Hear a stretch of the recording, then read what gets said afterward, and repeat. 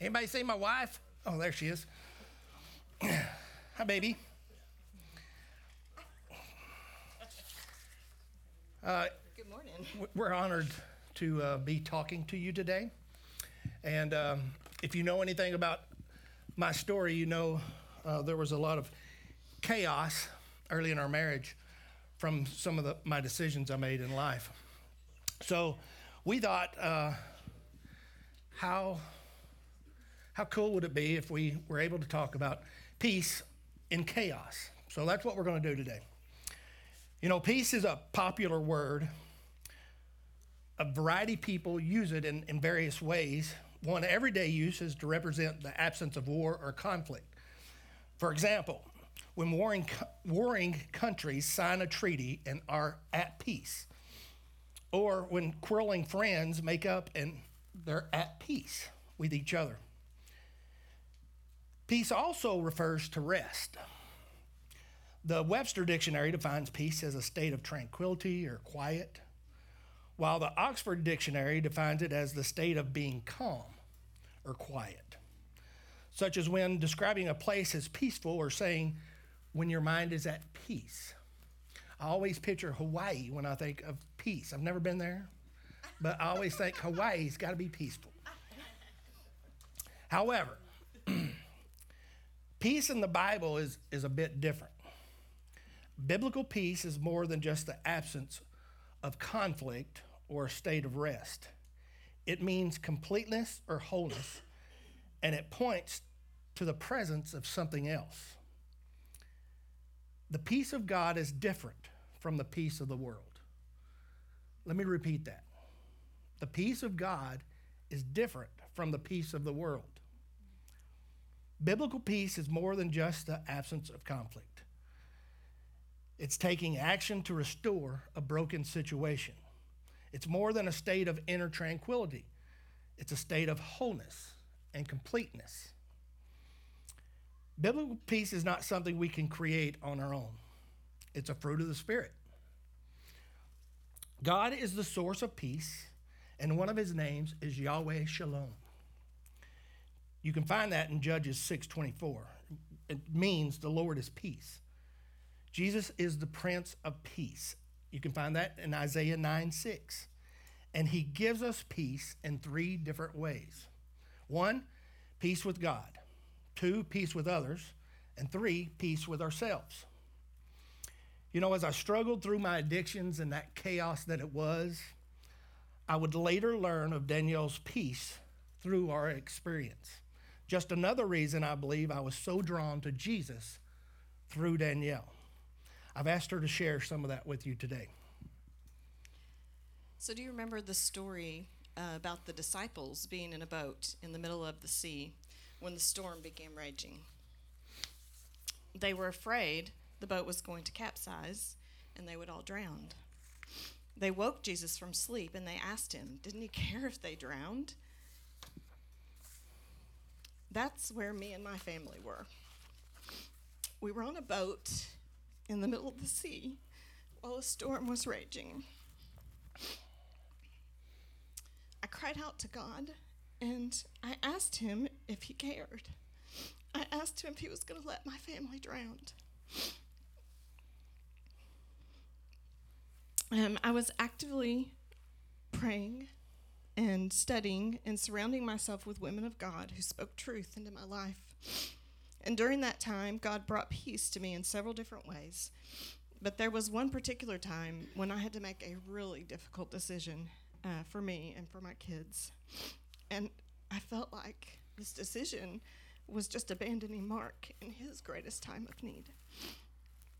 And so I prayed to God, and he brought me this dream. Now, I don't know about you when you have dreams, but when I have dreams, I usually don't remember them. You know, I'll remember kind of what they made me feel like, or I'll remember maybe bits and pieces of them. But this dream was very different. This was a dream that I remembered every detail very vividly. And I didn't have it just once. I had it multiple times. So in this dream, it was a setting where I was standing on a beach in front of a lake. And out in the middle of the lake, Mark was drowning. and he was yelling for help. And there was no one else around. It was me and my 3 kids on the beach. And I looked around, and I wasn't sure what I was going to do, and I knew he needed help. And so I turned and I looked at my kids. And at this time, my kids had 3 children, all under the age of 5. So I turned around and I said, "You've got to stay right here." I said, "Daddy needs help, and I'm the only one right now who can go help him." And so I turned and I started walking into the water to go help Mark. And I turned back around, and my kids were following me. They were getting into the water. And so I turned back around and I put them back on the beach, and I said, "Look, you have to stay here. You can't follow me. It's not safe for you to go where I'm going." And I did this. This happened multiple times, and I kept turning around, and they kept following me. And eventually, I didn't know what to do. I stood there, and I turned back and looked at Mark, and I noticed something for the first time that I hadn't noticed the whole time that I had looked out there. And there was this cliff that was out over above Mark. And on this cliff, there was a man standing there with a life preserver. There was no way Mark was going to use that cliff to get back up out of the water and to save himself. But I could tell that all he needed to do was look up, and there was somebody there to save him. And so God used this dream to remind me that it wasn't me. I wasn't going to be the one that saved him. Mark wasn't being abandoned. He just needed to look up to see that God was right there with the life preserver. And much like Jesus calmed the sea for those disciples, he calmed the storm inside of me. We want to share some attributes of biblical peace with you. You know, the Bible has a lot to say about peace. It appears 329 times in the Bible. The highest occurrence of 30 in the book of Isaiah. And here are just a few of the attributes. Number 1, peace is a fruit of the Spirit. Galatians 5:22. But the fruit of the Spirit is love, joy, peace, patience, kindness, goodness, faithfulness, gentleness, and self-control. You can only get this kind of peace through the Holy Spirit. We'll touch more on that in a minute. Number 2, we must seek peace and make peace. 1 Peter 3:11 says, "Let him turn away from evil and do good. Let him seek peace and pursue it." You must obey the word of God. Turn from your sin. Look to make peace, not cause strife or division. Number 3, peace brings joy. Blessed are the peacemakers, for they shall be called sons of God. Jim Bob just preached on it, Matthew 5:9. You need some joy in your life? Be a peacemaker. Number 4, peace comes from God. Peace I leave with you, my peace I give to you. Not as the world gives do I give you. Let not your hearts be troubled, neither let them be afraid. That's in John 14:27. Remember, the peace of God is different than the peace of the world. Number 5, God gives us peace in trouble. This is going to be a hard one for some of you. Let me say it again. God gives us peace in trouble. John 16:33. Listen to this. I have said these things to you, that in me you may have peace. In the world you will have trouble, but take heart, I have overcome the world. Notice that the verse says we will have trouble. Don't say you might, could be. It says we will have trouble. But even so, peace can be found in the middle of your chaos. Even in the middle of your spouse's addiction, even in the sickness of your loved one, even in the rebellion of your children, even in the marriage that is crumbling, the finances that are lacking, the health that's failing, the world who's lost its mind, the hurt you're feeling, or just the everyday ho-hum of life. Peace can be found. Read it again, John 16:33. Jesus said, I have told you these things so that in me you may have peace. In this world you will have trouble, but take heart, I have overcome the world. So it's great to know what peace is and where it comes from, but how do we find it? I want to read with you Romans chapter 8, verses 5 and 6. For those who are according to the flesh set their minds on the things of the flesh, but those who are according to the Spirit, the things of the Spirit. For the mind set on the flesh is death, but the mind set on the Spirit is life and peace. So how do we find peace? We set our mind on the things of the Spirit. So as we begin 2023, I want to share a few ways that have helped me in setting my mind on the Spirit. The first one is prayer. I personally like to start my day in prayer. Sometimes, if I'm being quite honest, I get 5 to 10 minutes before other things take over. But at least before my feet hit the floor, I want to invite the Holy Spirit to help me and be with me throughout my day. There's a prayer that I have pasted on my bathroom mirror that I see every morning, and that's the scripture Colossians 1, 9 and 10. And it's just a way for me to be able to look and pray, not only for my own knowledge, that God would grow his knowledge in me, but also for my church family and for my family and my friends. The second thing is positive input. Listen to uplifting music. Listen to podcasts. Listen to other people's teach about God. What are you filling your mind with? Is it wholesome things that encourage you or take your mind off of yourself? That's what I find, that if I will keep throughout my day something in front of me that I can listen to and fill my mind with positive things, it helps. Third, let's perceive wisdom. We want to listen to and read God's word. This is how God speaks to us. He left his word here along with his Spirit, which is the best interpreter of his word. If we're not reading his word, he tells us we're not going to know him. We're not going to know how to treat each situation that comes along. So perceive wisdom through his word. And then lastly, plan for battle. It's like that verse said, we're going to have troubles. Are you going to be ready when they come?